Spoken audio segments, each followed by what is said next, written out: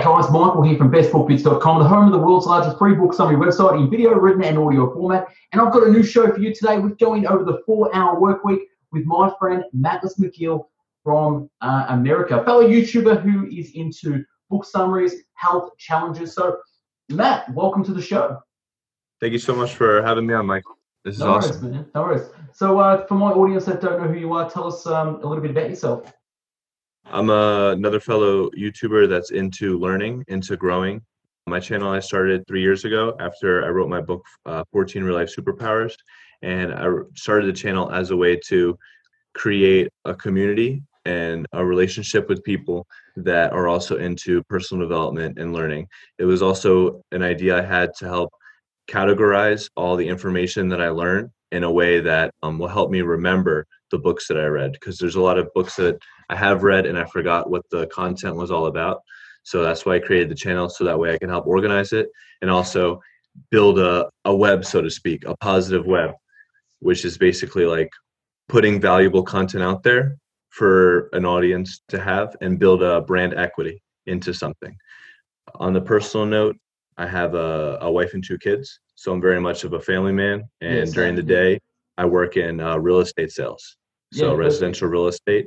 And personal development and reading has always been a hobby and a passion that I feel more people should be into. I think more people should be into finding ways to make themselves better, their mind, body, and their spirit.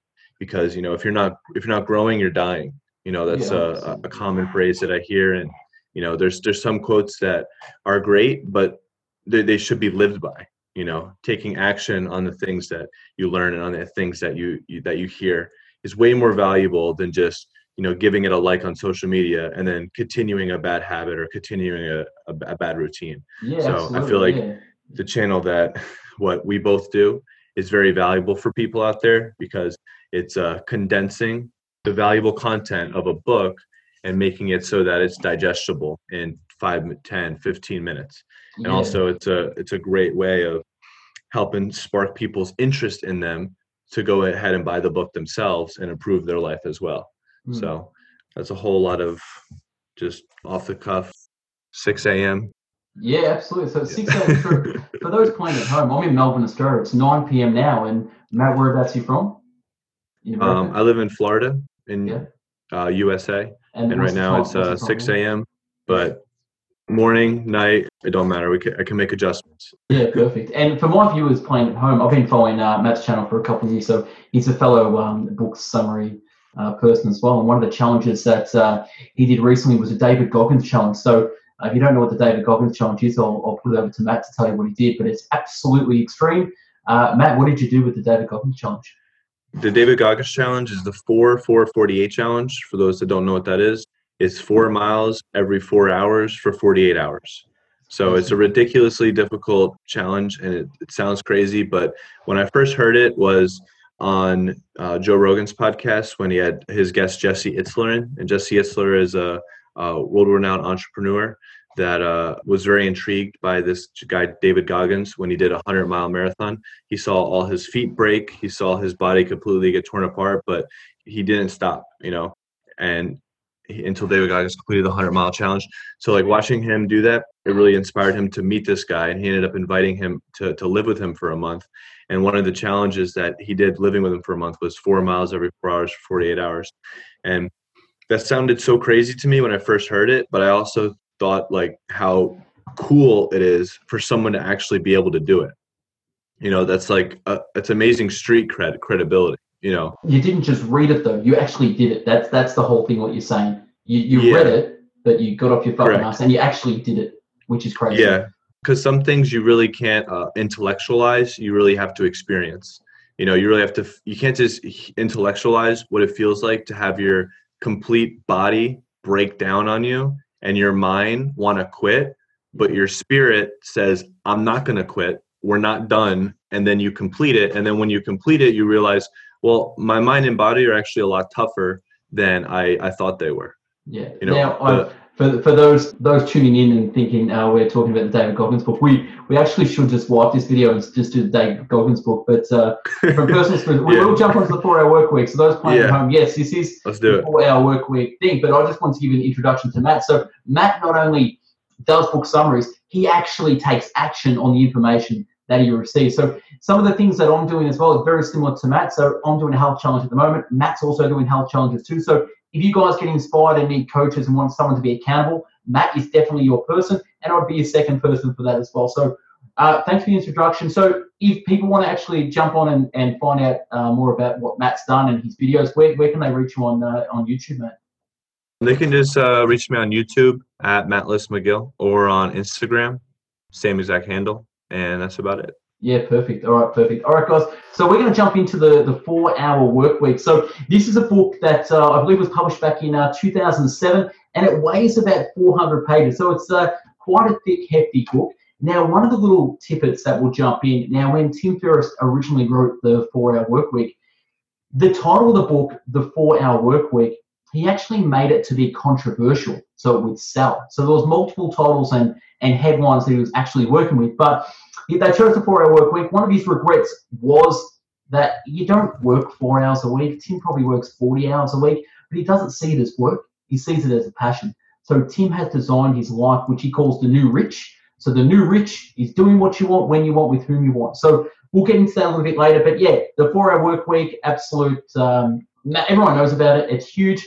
I read this book back in 2000 and I think it was 3 years ago, and had aspirations of obviously following the 4-hour work week. But I work about 100 hours a week. So I'm doing daily vlogs. You can see my life. So we don't stop. I know Matt's up early and he works hard too. But yeah, what have you found out from the book yourself, Matt? What sort of things jumped out at you when you first read the book? When I first read the book, one thing that's jumped out to me a lot was I kept thinking, this book will be even more valuable once I have like a business, an actual, like, I don't know if it'll be LLC or a PA or if I have employees, but it's really not just for businesses. A lot of people are self-employed in a way. And I think that's a mindset more than anything, because you could be an employee of a company, but still view yourself as your own boss, and when you view yourself as your own boss, you're not going to limit yourself with one income. So there's a lot of people that can have one stream of income as an employee, but if they perceive themselves as an employer, they're their own business, they may look for other ways to make money, to have multiple streams of income. So there's only a few ways to make money. You can inherit it, you can win the lottery, you can steal it, you can earn it, but when you earn it, you have to trade time for money. And there's only so many hours in the day. So if you're working 8 hours, 9 hours, 10 hours a day, and you have family and sleep and health, you're not going to have enough time to earn more money. So there's only one other way to make money, and it's to invest it. Yeah. It's to invest your money. Yeah. And one thing that I like about the 4-hour work week is its play on time, having the ability to use time in your benefit through various ways, outsourcing it, optimization, efficiency. How can I do more with less time? So whether you own your own company or you're an employee, but you have the mindset of a boss and you want to increase your income and have multiple streams of income, it's about that. It's about efficiencies. How can I do more with less? How can I do more with less time? Where can I outsource where it's going to be a good deal? Not like outsourcing all of your money for one thing to save a little bit of time, but how you can just increase efficiencies, optimization. Yeah, that's kind of like the main thing that I remember getting out of it when I read it on audio. And then so you read it and listened to it on audio as well?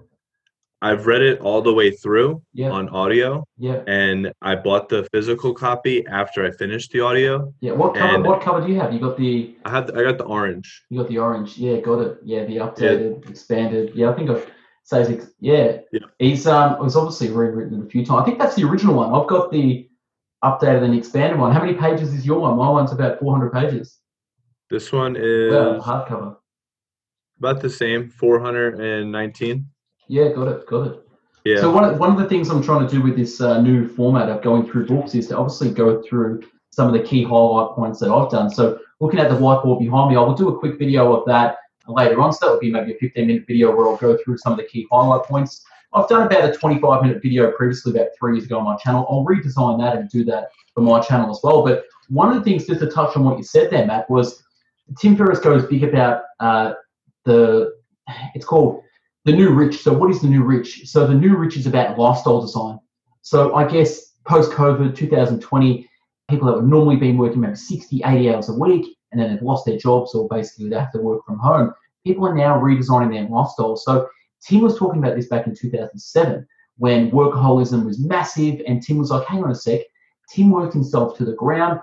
Tim got very, very successful, but he realized that workaholism and success, it's not really success if at the end you're burnt out and you're rich. So Tim came to the realization was, how can I automate my life to have this new thing called the new rich, which is time and mobility. So one of the biggest things Tim said was, people don't want to be a millionaire. People just want the lifestyle of a millionaire. So how can I design my lifestyle to be a millionaire when I'm not a millionaire? And that is the lifestyle of the new rich, which is time and mobility. Would you agree with that, Matt? Yeah, 100%. Yeah, so the new rich, it's using leverage. So I've made a few notes on the whiteboard, and obviously I'm not going to turn my head around, but people are leveraging currency differences to outsource their life. So one of the other biggest things with the rise of obviously virtual assistants and Upwork and Fiverr, people are using currency. Gary Vaynerchuk likes to call them arbitrage, so currency arbitrage. So if you're earning maybe $10 US an hour, you can actually hire people $5 US an hour. If you're earning $20 yourself US an hour, the currency exchanges. So someone earning a couple of $100 US in a third world country is actually living the lifestyle of the middle class of someone in America.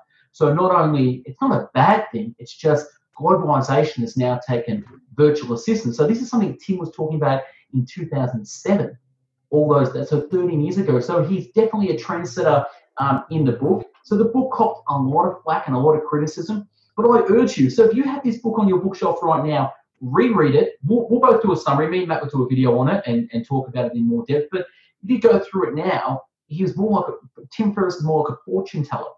So I'm blown away by rereading it again on some of the things that I got out of it. But yeah, I really think it's amazing. And one of the things that I want to ask you, Matt, Tim goes about, he talks, reality is negotiable. He says, what we need to do, there's a thing called DEAL. Now it's on the back here. DEAL stands for definition, elimination, automation, and liberation. So yeah, breaking the book down into basically 4 parts, which is the acronym for DEAL. You talked a little bit about automation, but what's your definition of liberation? Like for yourself, what does liberation mean to you in terms of your business and what you want to do? For me, I would say liberation would be freedom. Yeah, and you said I've got a wife as well. You've got a wife. You've got 2 kids. I've got one so far. Yeah, spending time with them and obviously automating things. Like how many hours are you working so far? Like I mean, you're up at 6. Obviously, your wife duties, dad duties, and then you said you're into real estate at the moment. What's the future for like you and practicing the 4-hour work week, so to speak? Yeah, I don't think that I've in any way perfected the 4-hour work week. I feel like I've just gotten better at juggling, throughout the years, where the juggling is between, all of my priorities that I have in life. Obviously, work would be one of them. You mentioned wife, so family, relationship. And when you have a family, it's also important to identify those 2 different roles. Because let's say you're married with kids. If you're married with kids, yeah, you are a mother and a father to those kids, but you're also a husband and a wife to each other. So you have to make sure that there's a prioritization to have both, because at the end of the day, like your family is your home, your family is your core. And if there's anything, that gets neglected from your core, by focusing too much on other things, whether it's business or whatever, then, well, what are we working so hard for anyways?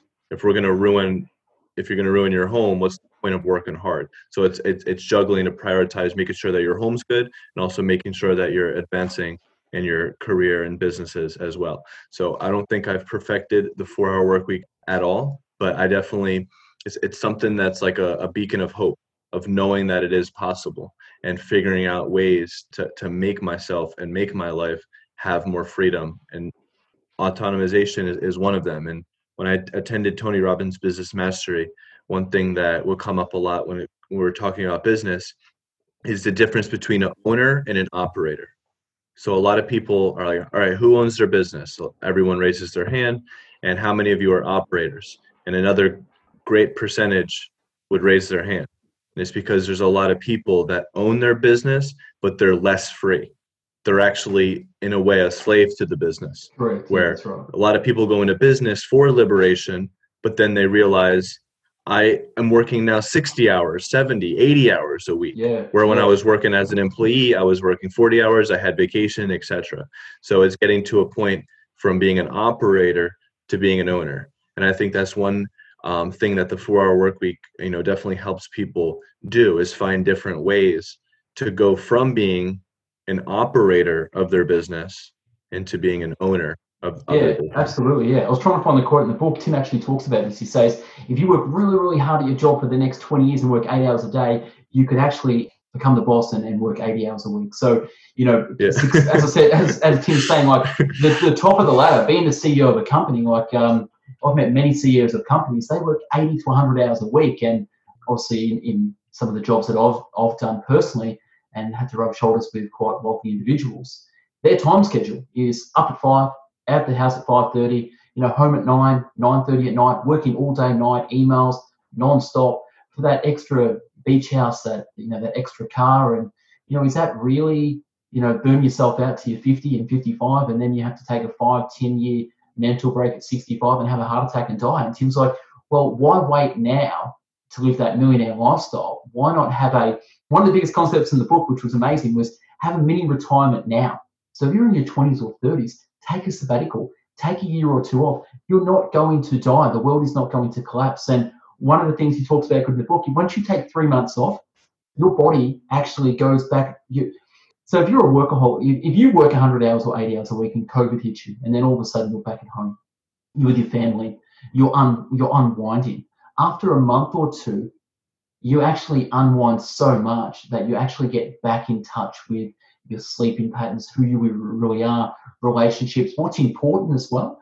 So I think the time we're living in right now is a massive wake-up call and a big change for people who have been working, to the bone, and it's been forced upon them. So sometimes change that's been forced upon people brings out the best. And we might look back in this time in the future in 5 or 10 years' time and say, that COVID was the best thing that happened to me, even though as a global level, it's the worst thing happening right now.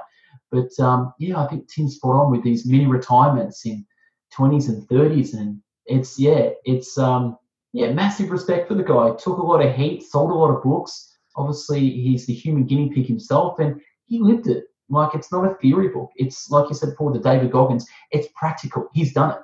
So he's talking about experience. So amazing book. Yeah, I'm going to do obviously a proper summary of it, and obviously we'll go over it. But we just thought we'd jump on this little thing to riff a little bit and talk about some of our feelings of it as well. So obviously I've got show notes here on the phone. I've got show notes there too. But yeah, what do you think, Matt? I mean, what do you think about mini retirements? One thing I want to mention is you're talking about, flipping 2020 to being a positive. And I think that's what everybody should do. Like, we obviously have a choice. We could perceive things in the negative or the positive. Both are in front of us. It's just we have a choice, pick which one we want. And I don't think very often in life it gets easier, but often sometimes life can become more challenging because let's look at it from the example of someone that, has achieved all the financial success in the world, but then as life goes on, they start to experience more of their loved ones dying. They start to, have those more emotional difficulties. Maybe they come down with a health problem themselves. So, no matter what, sometimes life can get more difficult for people as they get older, because they can achieve material success, but then later in life, they can have some type of other, downfall that they have to overcome. So I don't think life often gets easier. Maybe they become financially easier, but what I'm getting at is it's a call to make us stronger. And when we get stronger, we overcome those difficulties. Because if we weren't called to get stronger, then we would become stagnant. Yeah, so I think absolutely. Life sometimes throws adversity at people. And I think that that's a blessing. That's more what I'm getting at. Because obviously life can get easier for people financially. As we get more mature, we can deal with things more emotionally. But, definitely, I know from my own life, as I've gotten older, adversity has become more present. And that's been a call to make me stronger to overcome those adversities.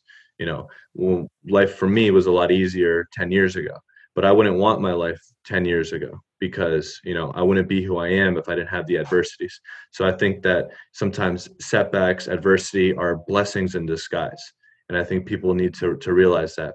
And you're right. A lot of people have been working, 40, 50, 60, 70, whatever amount of hours. And now that they're stuck in their homes, they don't have that time. So it's less of doing and they're more of just being with themselves, being with their family. And I think that is important time. I think there's a lot of people that have been lacking self-awareness.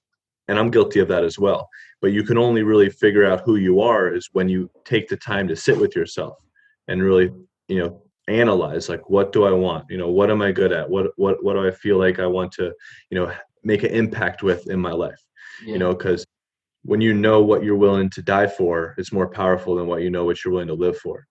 So it's about finding your mission, finding your cause, finding a way to help something that's bigger than yourself. Because, when we have something that we're striving for that's bigger than ourselves, that's more motivating than just, doing it for ourselves. Yeah.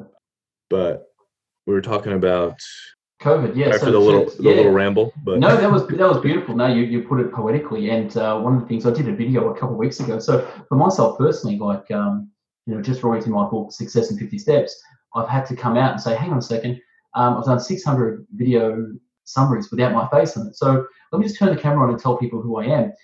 And then I had this idea of the 3 masks. And then the same day I did that, I come across a quote called the Japanese 3 masks. I'm not sure if you've heard about it. So the Japanese say we all wear 3 masks. Number 1 is the public mask. This is the facade that we wear, okay? Number 2 is the friends and family mask. And number 3 is the mask that you don't show anyone else. What COVID's done, and I think what Tim's talking about in the 4-hour work week, is COVID's made us take off that number 1 mask, which is our public mask, because there's no public. So you've had to deal with friends and family. So you're wearing mask number 2, and you'll get more comfortable so it's taken away the facade of people's jobs and titles and, people talking about real things and going deep. I think the more deep and vulnerable you become and the more you can speak to others about your vulnerabilities, the more people will open up. But what I'm trying to say with what you were saying with through challenges and difficulties, gets to your center. So if you can start, it's very hard to sort of describe it, but the more you're vulnerable, have courage, the more you're talking about your inner self, the more natural things will become as well. Like I've done a video on it. I don't know where I'm rambling and ranting on that, but and how it relates to the 4-hour work week. But yeah, I really think the new lifestyle and redesigning that is more of the heart, not of the head. And I think that's what's going to happen in the next decade, is a lot more people talking about feelings, pain, challenges.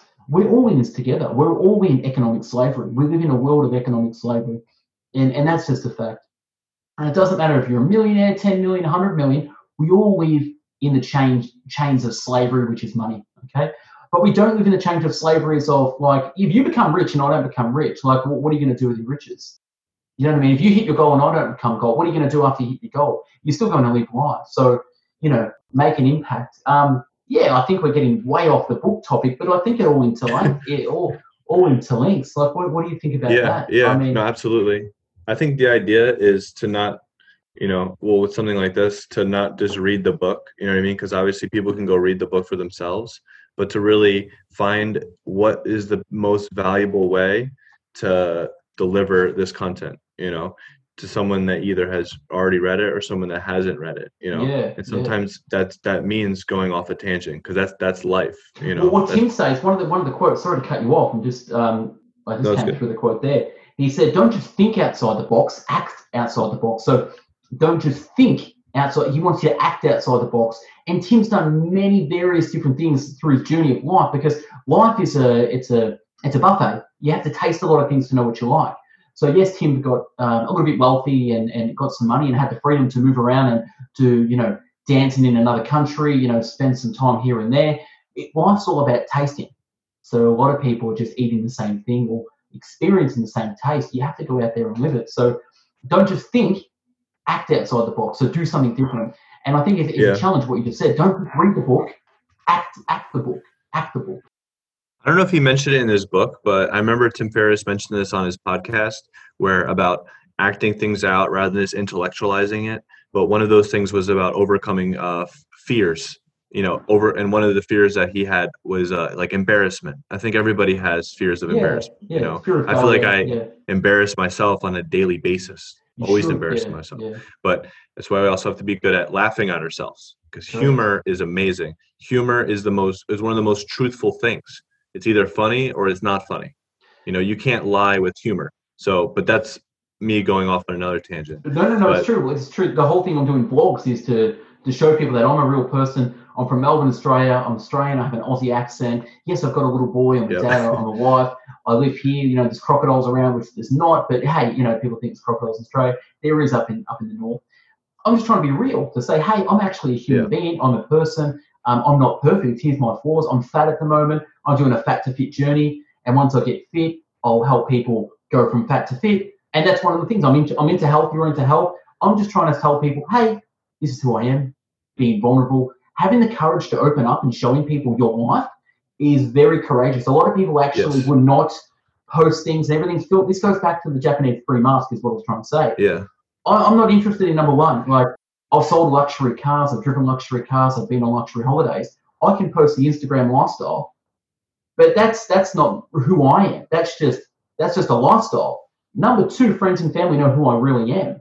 But number three, hey, this is who I really am deep inside, and I want to be vulnerable and talk about it on camera and just do raw, uncut, edited vlogs daily to say, hey, I'm just a person. Love me, hate me, like it or hate it. Give me, just be real and raw.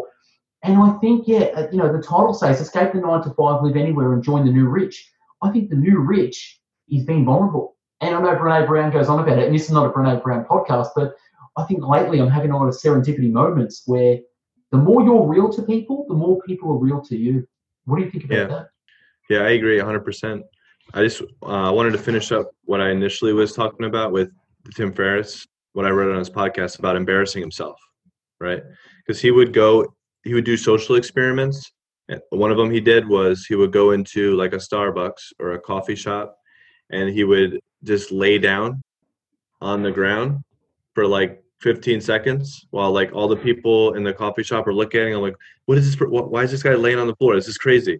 Like, something that's completely out of the social norm, and then stand up and walk away, or wear like a pink cowboy hat like all day and walk around. At the time he was living in San Francisco. I believe Tim Ferriss lives in Texas now, but at the time he lived in San Francisco, and just walk around. I guess in San Francisco that's not that abnormal, a pink cowboy hat, but you guys get the point. I get the point. Yeah. He would purposely embarrass himself so that he would get used to it. Go into Starbucks and asking for a discount. That was one of his things, I think. Yeah, and that's something that, me working in sales, something I learned back in 2014 when I first went through timeshare sales, is there was a trainer that was there, and he says, always ask for a discount. And some people were like, but I don't like it, and I don't want to be like cheap. And he's like, cheap? You know how much money I save every year just because I always ask for a discount? And it's amazing because I always ask for a discount, and more often than not, I get a discount. Yeah. Well, you just have to ask for it. It's about getting comfortable in the uncomfortable, and it's about doing the things that you don't always want to do, because the 4-hour work week, achieving this type of lifestyle, it is possible, it is achievable, but it's not going to always be easy. It's not always going to be smooth road. Sometimes there's bumps in the road, but you have to have that ability to persevere through those adverse moments. And when we're talking about business, there's an element of rejection, period. There's an element of, I'm going to ask someone for something, and they're going to either say yes or no. I'm going to give them my proposition of value of whatever my business is, and some people like it, some people don't. Me and you can spend hours and weeks working on a video, and then somebody gives us a thumbs down in 2 seconds, just for whatever reason. You know what I mean? But that's okay. It's not for them. I'm doing it for the people that is for.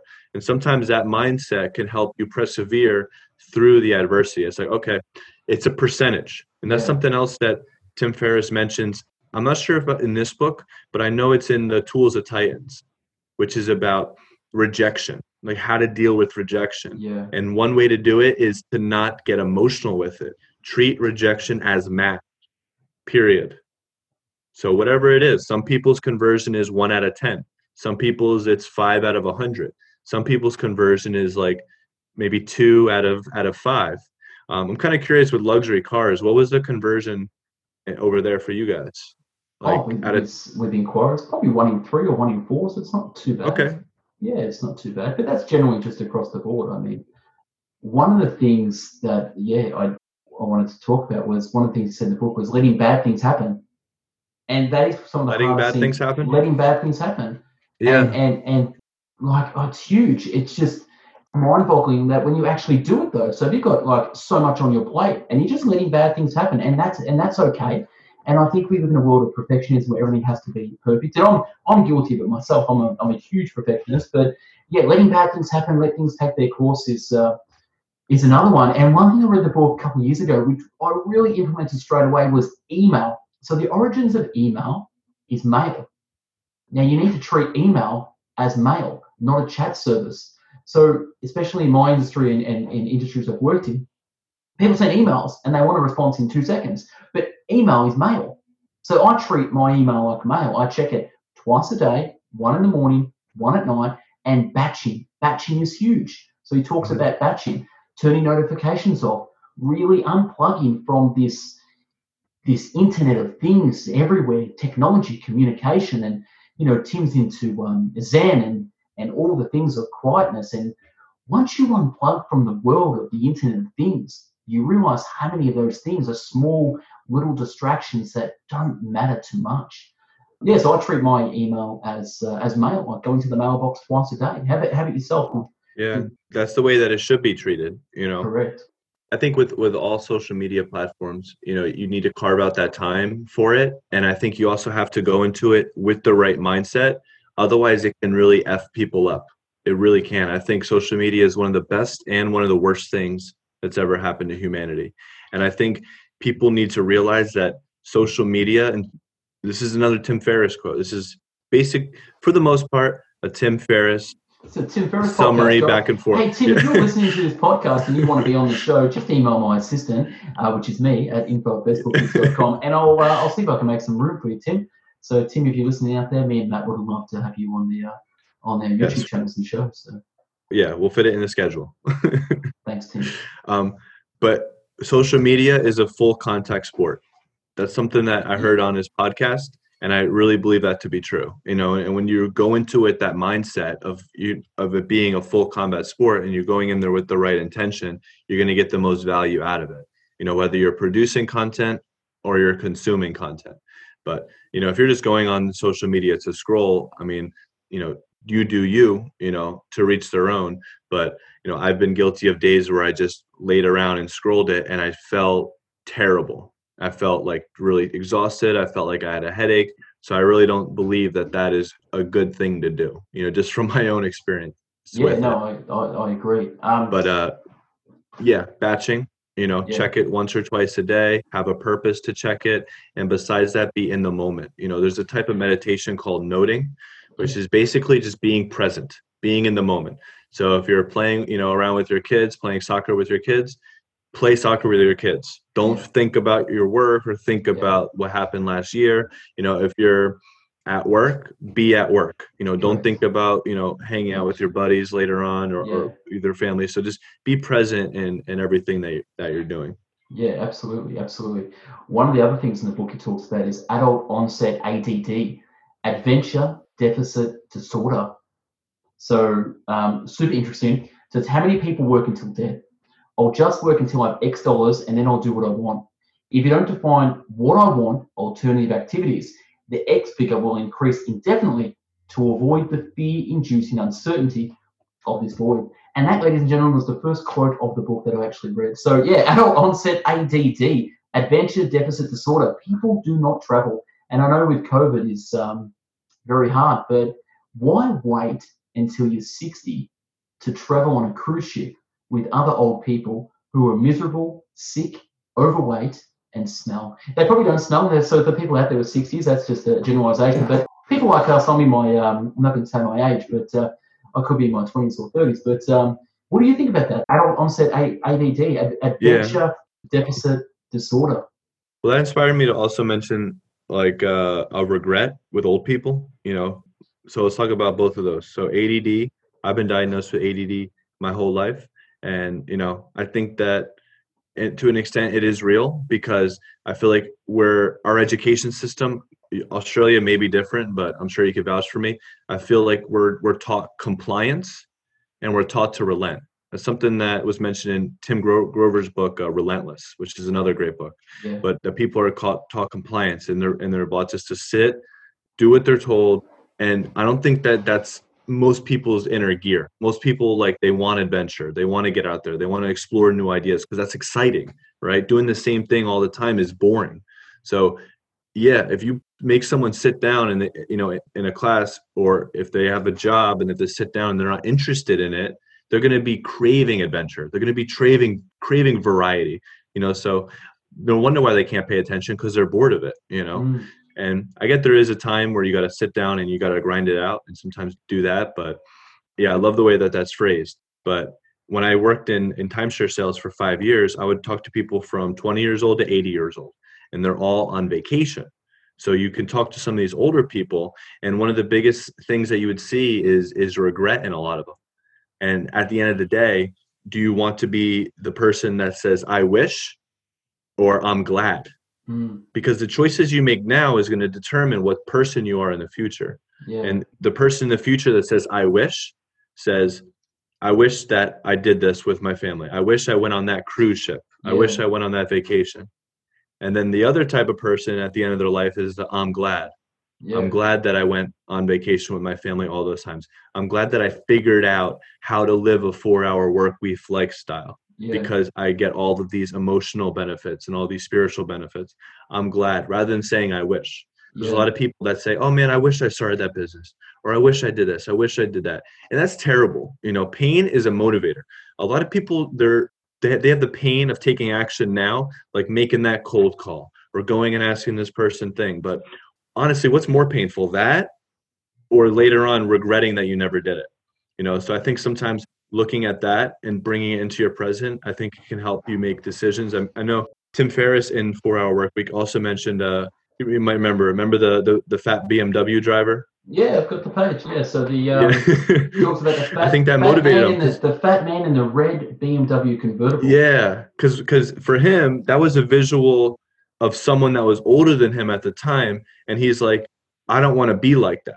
That does not look fun for me, because that guy looks unhealthy. He looks unfulfilled. He looks unhappy. And Tim Ferriss at that time was like, you know what? I don't want to be unhealthy. I don't want to be unfulfilled. I don't want to be, a slave to a job that I'm just working at to buy a car to impress people that I don't even like. Yeah, 100%. It said in the book that it scared the hell out of him, and actually it was an acute phobia where he had to do some research on people too, and that's where he came up with the idea of lifestyle design, and didn't realize it was such a thing. So Vagabonding was another book that I've done that Tim Ferriss quotes that really changed his life as well, which was traveling the world on a shoestring budget. Now, one of the things I did in my personal life back in 2011, my girlfriend at the time, which is now my wife, we've been together for nearly, I think, 11 years. She said to me out of the blue, I want to travel the world, and you're either coming with me or you're not. And we basically made a decision that we sold up everything. We both quit our jobs. We sold up everything, moved everything into a small little storage unit, and we bought a one-way ticket to the UK. And I've got family up in Norwich in the UK. And we got a 2-year visa, and we traveled for 3 weeks in Europe and did that, and then got back into a dingy hotel with about 100 kilos of our possessions, with a 2-year stay, with no job, money in the bank, of course, just a little bit, and had no future prospects. So we were basically in a hotel for 2 weeks. We ended up getting a house. We ended up both getting jobs. We both traveled all of Europe for 1 year. And then it was too cold, and I had to come back to Australia because I was missing the heat. And we literally were over there for 1 year and came back, and then started the family, started our life. But we did that. We traveled, and then we continued to travel to other countries. And we recently went to San Francisco, Mexico as well. So we traveled a lot of places, but obviously more travel in the future. But I've lived the 4-hour work week in terms of traveling, 8 years ago, 7 years ago, for a full year traveling. And they used to call me deck chair. So when I worked in the UK, I was selling cars, and the guys at work used to call me deck chair. And so why would you call me deck chair? because they said you're on holidays every weekend. I would go to Barcelona, Spain, Paris, and we'd just catch the train or catch a plane on Friday and come back to work Monday. So we traveled. We did it without knowing, and yeah, it's just like someone can tell you how an apple tastes, but you can't read how an apple tastes. You have to taste it. Like, and that's what traveling does. And the onset ADD, adventure deficit disorder, is huge. It's huge. It's absolutely huge. And a lot of people that might get to 60s, 70s and retire, like the retirement age in Australia is 67. You might get to 67 and you're not healthy enough to travel. So travel when you're healthy, when you can move, when you're fit and meet people, dance, sing, drink, have fun, live life. So yeah, it's massive. I'm super passionate about travel and looking forward to next year when everything sort of opens up again and traveling within Australia. Yeah. And with travel, you really don't need to be a millionaire to vacation like a millionaire. You know, especially nowadays with Airbnbs, the accessibility. You know, it's incredible. Go camping, it's free. Just go camping. It's free, honestly. It's like going for a walk. It's free. I don't know. If I go camping in Australia, I feel like I'm going to get eaten. No, it's not like that. So those who are playing at home who don't live in Australia, 90% of Australians live 100 k's within on the shore, if that makes sense. So, which is mostly densely populated and doesn't have a lot of native. Like, it's not the jungle, if that makes sense. So most Australians live in suburbia, so to speak, very similar to America in suburbia. But yeah, when you go out in the outback and some of the rough terrain, it's going to be a bit hairy, but similar to America and other places in the world. We got in Florida, we have alligators. Yeah, I know. I see it on the TV. It's amazing. The golf courses. Yeah, like a dinosaur walking on a golf course. Yeah. No, it's crazy. I wonder what he's doing now. I mean, he's made all his money. He's done all his books and things like that, but I'm not sure what his next thing he's working on. But he's got a great podcast. Yeah, he definitely doesn't have the desire or the need, and he doesn't have the want to put out like a Gary V level of content. No, yeah. So Gary, you know what I mean? Yeah, 100%. Like Tim Ferriss will do like a podcast every 10 days or something. He does his email once a week. I don't know if he's writing another book, so he's definitely chilling. He's definitely like enjoying his life. He's living life on his time, and that is very admirable. I'm on a different level. I have a different lifestyle. I have kids and everything. So I feel like I need to put out more content. I need to be putting myself out there more than he does. But I mean, he's earned it. You know what I mean? So well, he's the real rich, which he talks about in the book. He quotes Henry David Thoreau: "A man is rich in the proportion to the number of things he can afford to let alone." So rich is actually saying no, not yes. Yeah. So that's how rich Tim is, and other people that live the new rich, which is lifestyle design, which is time and mobility. It's the freedom to say no to things. Look, I'm going to be unavailable for a week. Shoot me an email. I'll get back to it in a week. Yeah, what he talks about in the book was the whole idea was the whole 4-hour work week design was this. It was pre-Upwork and Fiverr. It was designing an automated system where you can sell a product and service and make enough money where you had the choice to do what you want, when you want it, with whom you want it. That was the premise of the book. And Tim did that with software, with products and services, obviously books as well. So he's made his money on automated systems, okay? Then it's grown from there, which you had a whole bunch of people doing the laptop lifestyle, live anywhere, entrepreneur lifestyle. It doesn't work. I don't know about you, but I don't stop working. And that's why I'm blogging as well, to show people, hey, you can enjoy your family. You can enjoy food. You can enjoy fitness. You can enjoy life while working on your passions as well. So it's not the end all be all. And I think Tim has really perfected this like a fine art. What do you think? Yeah. No, yeah, absolutely. A master. And obviously not perfect, but I don't think perfection is possible. I think everybody can, improve.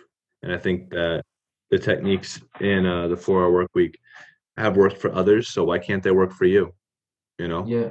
And I think a lot of people might be, in a 9-to-5 job, 40 hours a week, 50 hours a week.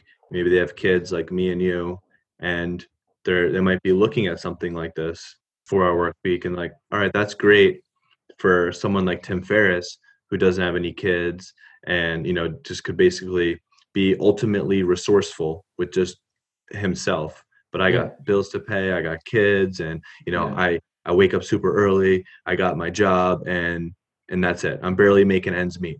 I want to like address the mindset of that, because there might be some people that watch these videos that are living that, and they might say, okay, that's great for those people, but that can't be me. But I think that's a limitation that people put on themselves. That's a delusion, not a delusion in the sense that those people are delusional, but it's basically a lie. I think that through batching, people can find a way to create something that they really want. Like Gary Vee talks about that, where it's just like, all right, if you work like 9 to 5, what are you doing from 6 p.m. to 1 a.m.?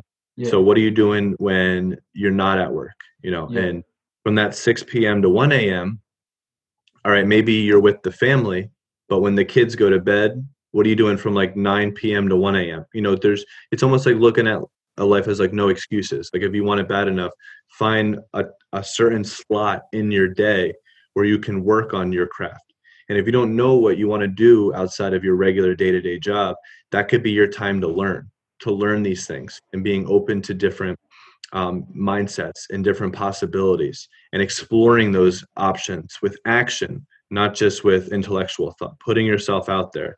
And a lot of people might not know what their passion is. And I did a video on my channel years ago about, what do you do if you have no passion, or if you have too many passions? Because like, I've been guilty of both moments. Sometimes in my life, I'm like, wow, I'm interested in like 25 different things. And sometimes I'm like, I'm interested in nothing. So it's like, what do? You do something. Action is better than no action. Motion creates emotion. So if you have like a spark of an idea of like, all right, I'm kind of into philosophy right now. Okay, well, read about whatever philosophy you're interested, make a blog about it, make a video about it, create something out of it. All right, then the next week you're interested in, I just feel like gaming. All right, we'll create content around it. Start doing something in that time to kind of get the wheels moving, and then you kind of figure it out as you go, so to speak.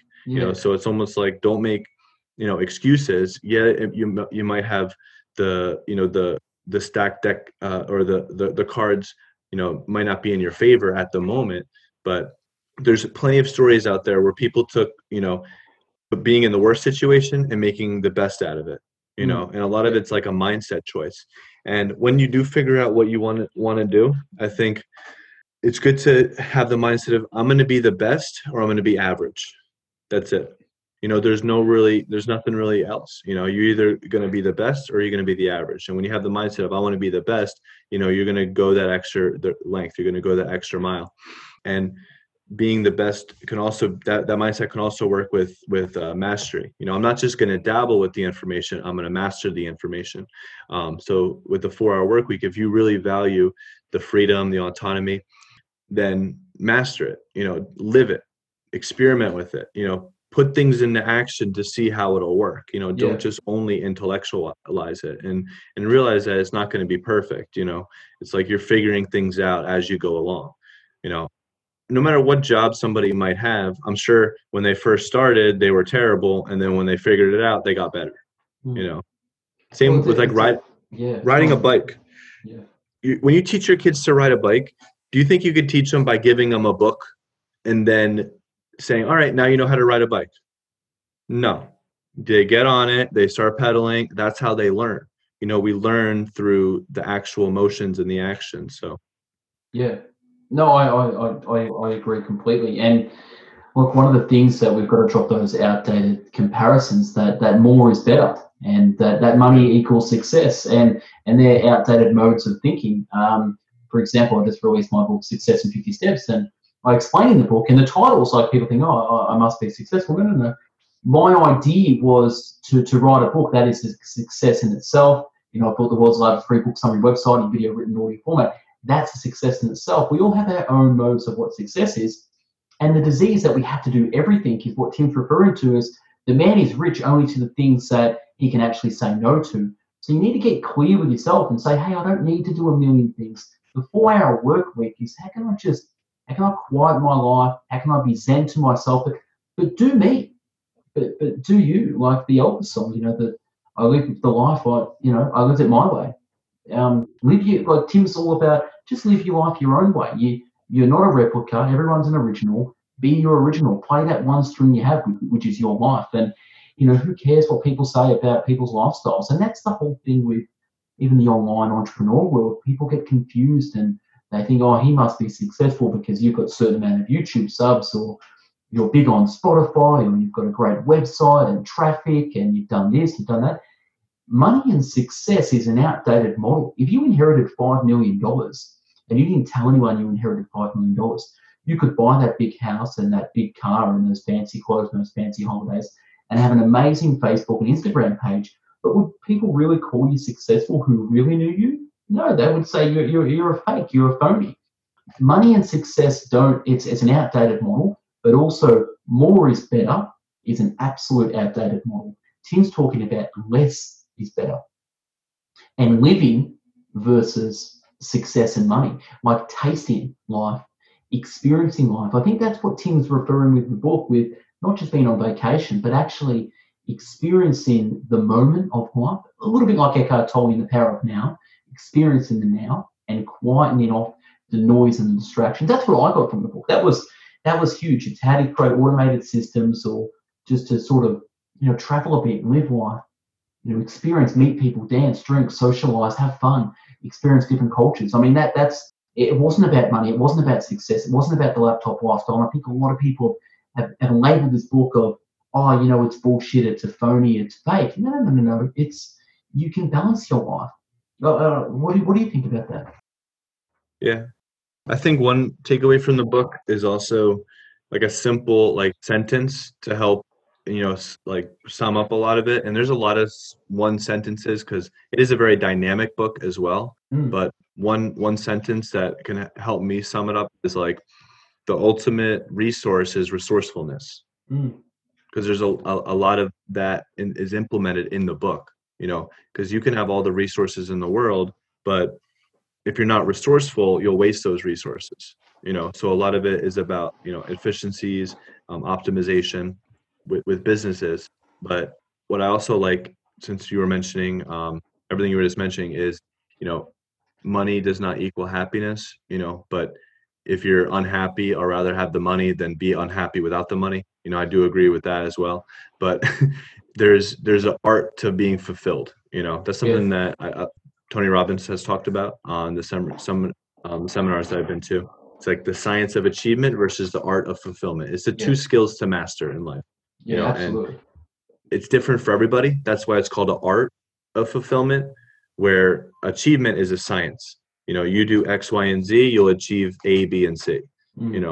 And the science of achievement can also be through modeling. One person did it like this, so if I just model the way that they did it, then I can achieve it too. So there's more of a science to it. But fulfillment is different. You can't model someone else's fulfillment. Somebody might always want to go travel to cold places. Like, let's say they want to go to Antarctica. That's my dream. I'll feel fulfilled. But then my wife, who hates the cold, she's not going to be fulfilled going to Antarctica. She's going to be like, this is terrible. I want to go somewhere else. So the art of fulfillment is different for everybody. For some people, it's spending more time with their family. For some people, it's cleaning up a neighborhood. For some people, it's helping others rehabilitate from maybe substance abuse or physical abuse. For some people, it might be giving back as far as being able to provide meals for people. For some people, it's giving back as to sharing their own story and their own adventure and their own lessons. So I think that when we start living for we instead of me, then we're going to be dabbling more with the fulfillment aspect, because I definitely, on a personal note, feel more fulfilled when I'm providing and helping for others. Nothing else gets me gushy emotions, or teary-eyed or super happy, and is when I do things for my family and do things for my kids. Because when I do things for myself, great. I feel happy on one level, but when I do something great for those that I really care about and love, I feel great on a completely different level. So absolutely, No, that's great. That's great. I want to sort of wrap up the book as well on some of the themes for those listening.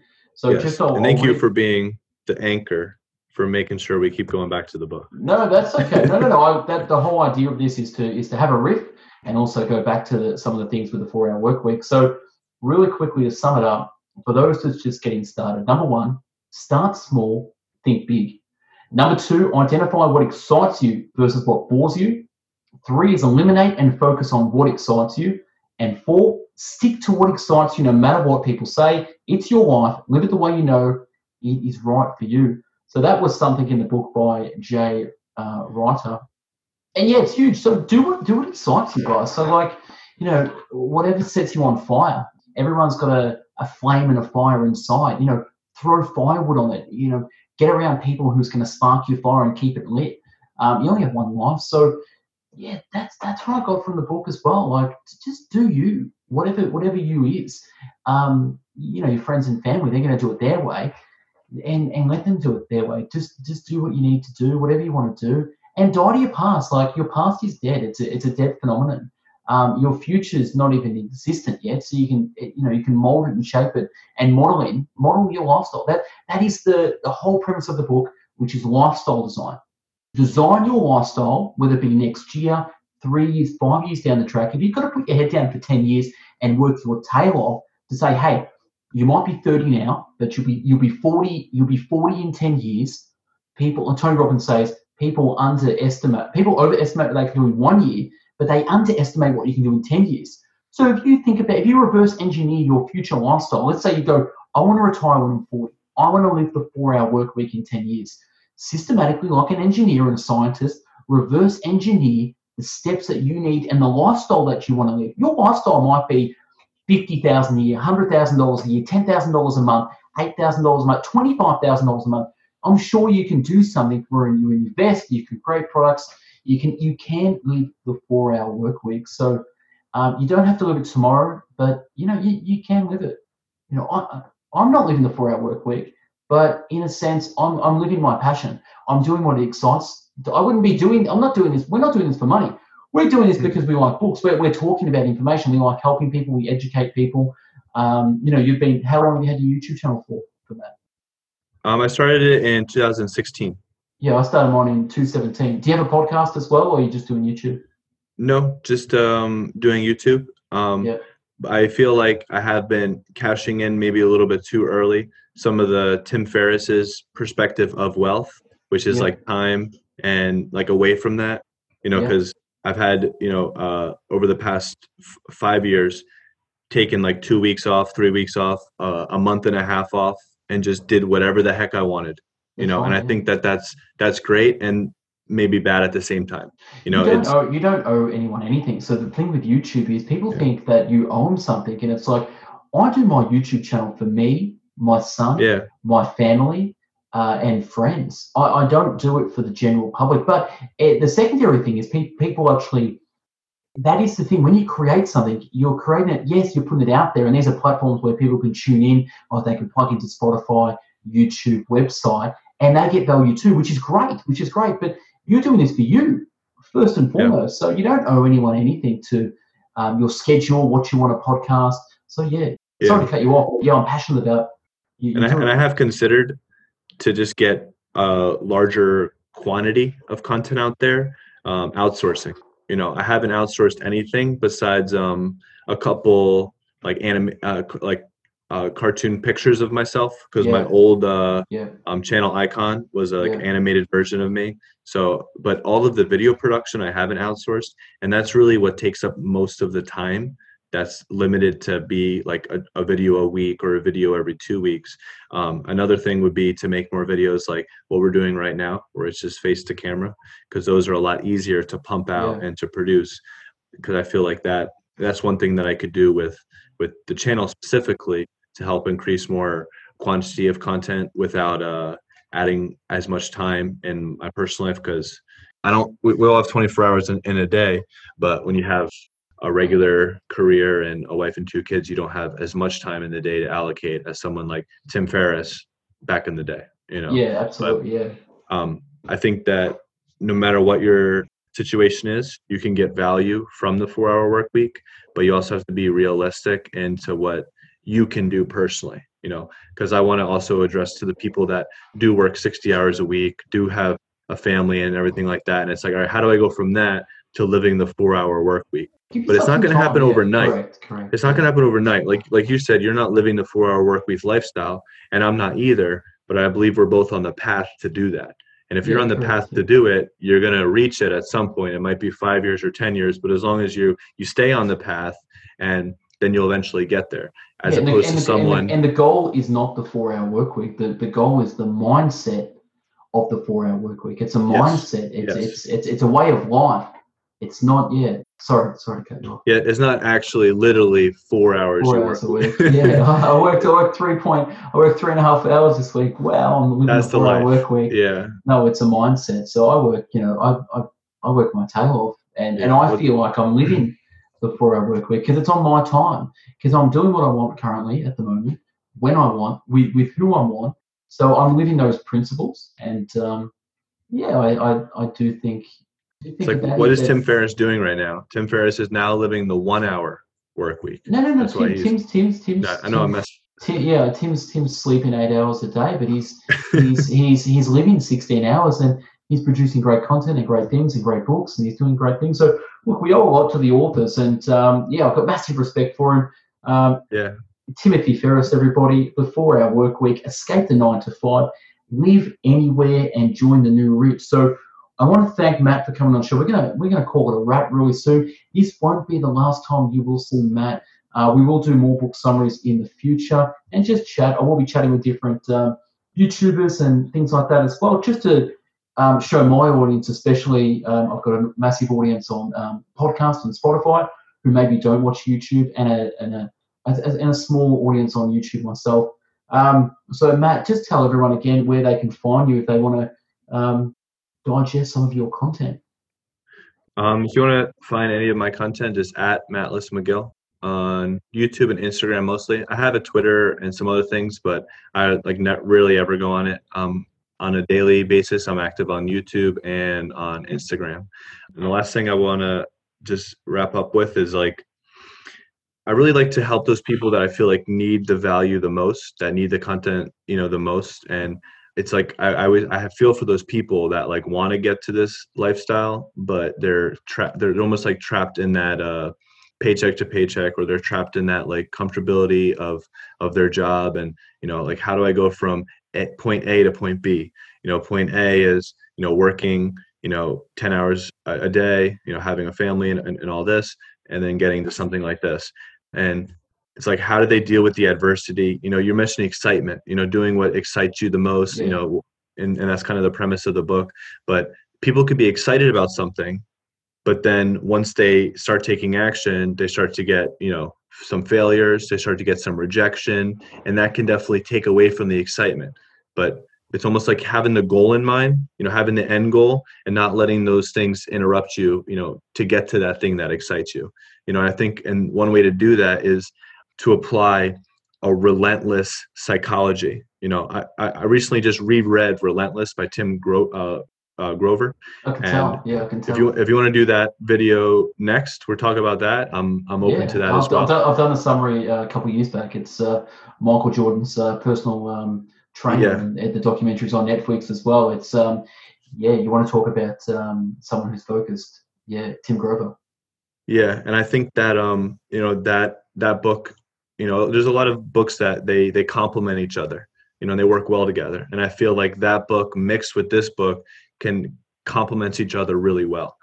So it's you could be excited about the lifestyle that you want to create, but if you have the relentless psychology to get it, you're going to be able to get through all the adversity, the difficulties, the failures, the setbacks, etc. Because if you don't have that, you just have the 4-hour work week, book in your mind, but you don't have the relentless pursuit to achieve it, you probably won't get there, and I feel like they kind of, it's important to do that. But yeah, so it's easy to tell people how to get through things when they're feeling good. I like to try to find ways to give people value when it's not easy, when it's hard, because I think that's how life is. Yeah, Tim worked his ass off for a decade and got successful before he started speaking about it. So yeah, don't misconstrue the book's title that you have to work 4 hours. You have to work your ass off to then design a lifestyle. But look, don't burn out, guys. Do what excites you. I want to thank Matt for coming on. It won't be the last time you'll see him. So We're going to wrap it there, guys. For everyone playing at home on podcast and YouTube as well. This has been the 4-Hour Workweek book chat, similar to a book date, but I'm not going to give it a title. I will do another book summary so you guys can go through it, and we'll have Matt back on the channel and show to talk about it in the future. So, yeah, check him out. There'll be a link below there. He's got some great stuff. If you need a health coach or a kick up the butt, Matt is your guy. David Goggins workout. What is it again? The 4 miles. What's the challenge the again? 4-4-48 challenge. So what is 4 it miles again? every 4 hours for 48 hours. So you ran how many miles in 48 hours? I ended up doing 53 miles in 48 hours. And you film that on your YouTube channel as well. So that's on your YouTube channel. Yeah, and I have all the Fitbit miles documented as well. So I'm going to link that in the show notes as well, where you can watch Matt as a crazy man. What about your sleep? When did you sleep? My sleep is something that has been pretty. No, on the challenge. Oh, on the 4-for-48 challenge. Yeah. The sleep was 2 naps pretty much. Just because it was 2 days. But you do it in slots, so it's like 4 hours, and it could be like 12 a.m. to 4 a.m. The next slot would be 4 a.m. to 8 a.m. So the way I would get the sleep in, which would be I would do a 12 a.m. run, and then I would go to sleep at like 1 in the morning or 2 in the morning, and then I would wake up at 7 or 6:37 and then do the run for that slot. And you've documented that in the video as well. Yeah. Yeah. Right, so the way that you can arrange. I'm not looking at Matt to spoil it. Go check his channel out. Watch his stuff. He's the man, the real thing. Doesn't just do book summaries, personal development, stoicism as well. We'll have him back on. But guys, this is you can call it episode 1, book chat, the 4-Hour Workweek. We'll be back more with some more Tim Ferriss. And if you want us to talk about a book, comment below. So thanks again, Matt, for coming on, and we'll speak to you soon. Take care. Have a great day. Michael, thank you.